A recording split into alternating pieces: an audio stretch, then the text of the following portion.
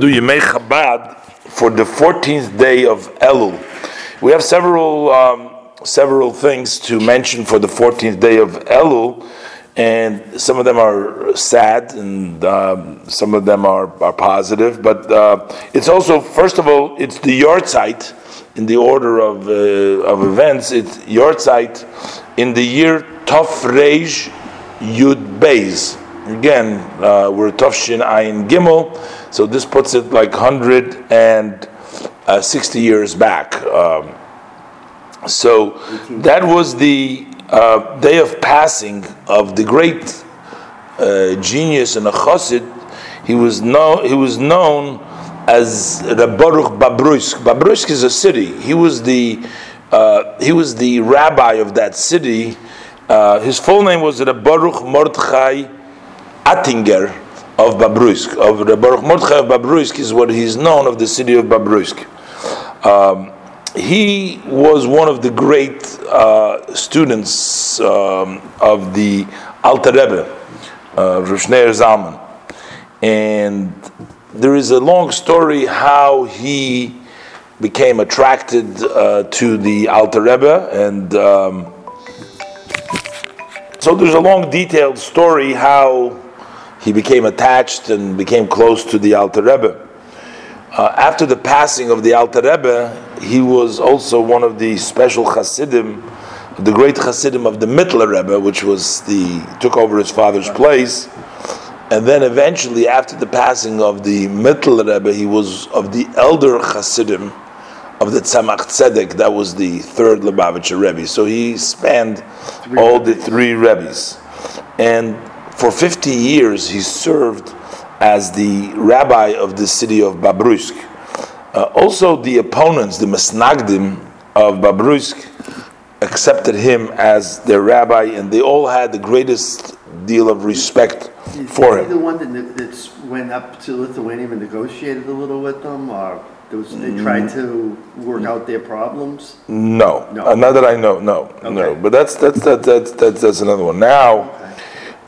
He says that one of the rabbis describes him as being a very special, very intelligent, and he was just had a very way about him to draw people's heart, and he had like a magnet to him.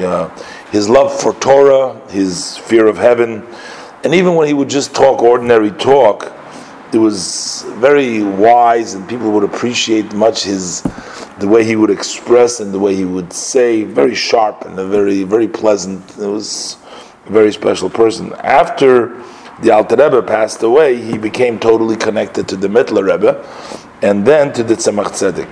In the year Tov Reish Yud Aleph, that was 1 year before he passed, he went up to Eretz Yisrael, and he settled in Yerushalayim,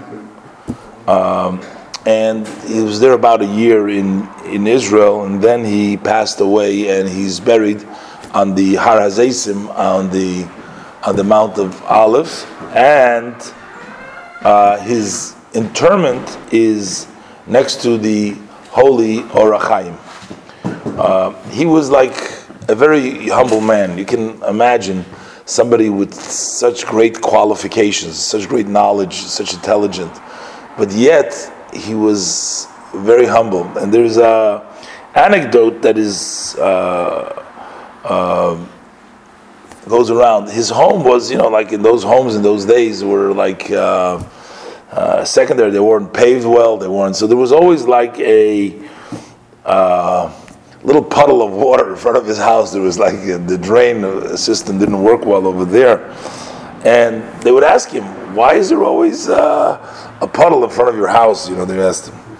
So he would say that our sages tell us that Hashem showed the first man, Adam HaRishon, he showed him in the vision all the generation to follow. He showed all the preachers, he showed the rabbis that are going to follow, and different sages. So he says when HaKadosh Baruch Hu showed Adam HaRishon, the first man, he showed him Baruch Mordechai is going to be the Rav of the city of Bobroisk. So Adam HaRishon gave a spit and he said, Feh, this is a rabbi? He says, this is it. He said, from that spit, there is the eternal puddle that is over here, which is his house. That was the expression that he said. They were great philosophers. Now, a little bit moving ahead to the 14th day of Elul of Tafresh Tzadik Gimel. So this is already in 1933. This is in 1933. This is the day, on the 14th day of Elul, in which the previous Rebbe settled in Warsaw, in Poland. Immediately in 1928, after the previous Rebbe left Russia, miraculously, as we've gone through many times, immediately he settled in the city of Riga in Latvia. He settled over there. And he lived from 1928 till 1933. He lived in Riga. And then he went over to Warsaw. Now, Warsaw was a very big Jewish city before the war. It was like sprawling with Hasidic courts with lots of Hasidim. And that he went. He moved on the 14th day of Elul because there is a letter that the previous Rebbe writes to the Rebbe, to his son-in-law, to the Rebbe, in which he tells him that, and this is that he's this is on the eve of Elul, that they're traveling towards Warsaw, and they actually came to Warsaw, as we said before, on the 14th day of Elul. Eventually, he only lived for 2 years. They lived in Warsaw until the summer of Tafresh Tzadik Hey, that's 1935. Then he moved to the city of Otvatsk. So basically, it was Leningrad, then Riga in Latvia, and then Warsaw, and then eventually to Otvatsk. And then, of course, eventually they came to the United States, to move to the United States in 1940. They moved to the United States. Another unfortunate event to commemorate in the 14th day of Elul, and that is the day that the Rebbetzin Chaya Mushka Hardenstein, which we'll explain in a minute, she was the daughter of the Rebbe Maharash. She was gassed in Treblinka. She was gassed at that date. The Rebbe at some occasions has said that people question about the Holocaust, about Hashem, and where was God? It seemed like that, and how could you keep the faith, and all the kind of questions. But the Rebbe said at those occasions that he personally lost many members of his immediate families to the Holocaust, so he more than others is aware of the horrors, and they have affected him personally on a personal level. So he's no stranger to what went on over there. So we're talking about the youngest daughter of the Rebbe Maharash. Now, how do we know this specific detail, that the day she passed away, the day that they took her, they gassed her? How do we know about that? So he says the Rebbe writes. The Rebbe writes it on one of the Maimorim of the previous Rebbe. The Rebbe writes over there that he received a letter from this person named Mordechai Unrad. He was also in Treblinka. He was in that same camp, and he was there in the Tafshin Beis, which was 1942, and they were in the same barrack over there, together with my brother-in-law, Rav Menachem Mendel HaKoyen, which unfortunately they were gassed too. The previous Rebbe had 3 daughters. Okay, the Rebbe was married to the daughter Chaya Mushka. That was the wife of the Rebbe. She was the middle daughter of the previous Rebbe.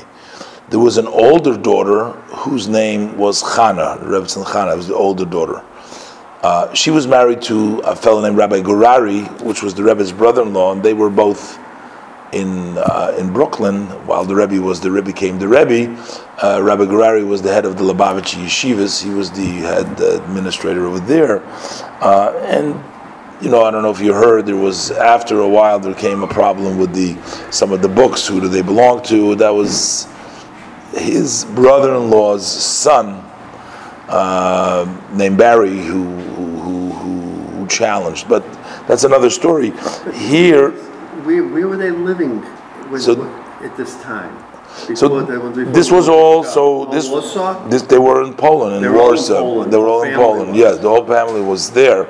But when the previous Rebbe left Russia, he took along the whole family with him, and then they got married. But his youngest daughter was married to Harav Menachem Mendel HaKoyen Horenstein. That was so his brother-in-law is relating to this man about what happened. This Menachem Mendel HaKoyen, which was the Rebbe's brother-in-law, who unfortunately perished also by the Germans, Yimach Shemam. So he is telling this to this fellow, to Mordechai Unrad, who relates it to the Rebbe, who the Rebbe is quoting his letter. He told me that in another barrack there are the two women, which is his mother. That's his mother. That's the Rebbetzin Chaim Mushke, we were talking about her yahrzeit, Chaim Mushke Horenstein, and also his wife, the Rebbetzin Shena. Shena is, of course, the daughter of the previous Rebbe, and so Shena, together with Rabbi Menachem Mendel HaKoyen's his mother, because he was a Horenstein, the Rebbe's brother-in-law was a Horenstein, who was the son of the Rebbetzin Chaim Mushke, which was the daughter of the Rebbe Maharash.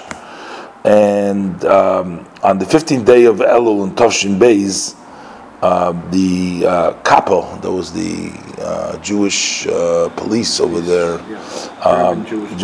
so that they brought him a note to Rabbi Menachem Mendel from his wife, which is the Rebbetzin Shena, that said that on the 14th day of Elul, his mother, which was Menachem Mendel HaKoyen's mother, the Rebbe's brother-in-law's mother, was taken to the gas chambers.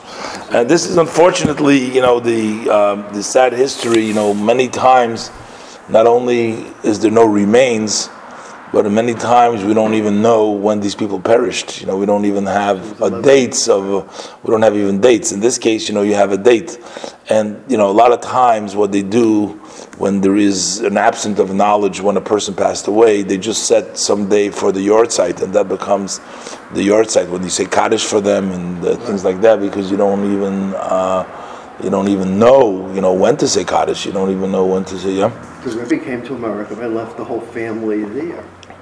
Right. He came here in 1940. So at that time, they barely. Some of the family they were scattered at the time already, because once the Germans came in, they were already in. The Germans was there already. September 19. The Germans were in already. They played in Poland. I'm not sure exactly. Not sure exactly where each one of these family members were at the time. We know that the Rebbe was in France at the time. He was first in Berlin, but then he was in France. That's where the Rebbe was. But where his brother-in-law, where the Rashag, the Rebbe's, the other son-in-law of the Rebbe, was together with the Rebbe. When the Rebbe was extracted from Warsaw, he went back. He lived in Otwotsk, but then during the war, they went back to Warsaw, and then they lived in Warsaw. They didn't live it; they were hiding out in Warsaw. He came to America after the Germans invaded Poland. Yes, that's right. He came after they invaded Poland. They invaded Poland September the 1st, 1939. And what happened was over there also, this was a miraculous story. They have today a whole book written up about it. It'd be very interesting to read that history. But it was like miraculous. They had the German soldiers, not Nazis, but I think the Germans themselves, some people in the high things that were helping, they were letting the Rebbe through, and they traveled at nighttime with a whole caravan and with walked, and they had to go through. I mean, I read it, but I don't remember now the details. So it was very, very, very challenging. What? Ransom. And miraculously, miraculously, they was saved over there. And then, as you know, later on, eventually, they miraculously also saved the Rebbe's life. The Rebbe from France. But apparently, with the Rebbets and Shana, there was nothing that they can do at the time. I'm not sure exactly they were taken or whatever. I'm not sure exactly where they were. We have to look in the. I mean, in the France was later for the invasion, and then it was Vichy France. The Vichy regime. France is like whatever they would take a payoff, and it was very corrupt. But what happened was that they moved to southern France, which was a little bit and they would so they moved to the southern France to so it was easier, to other places. It was easier to move them.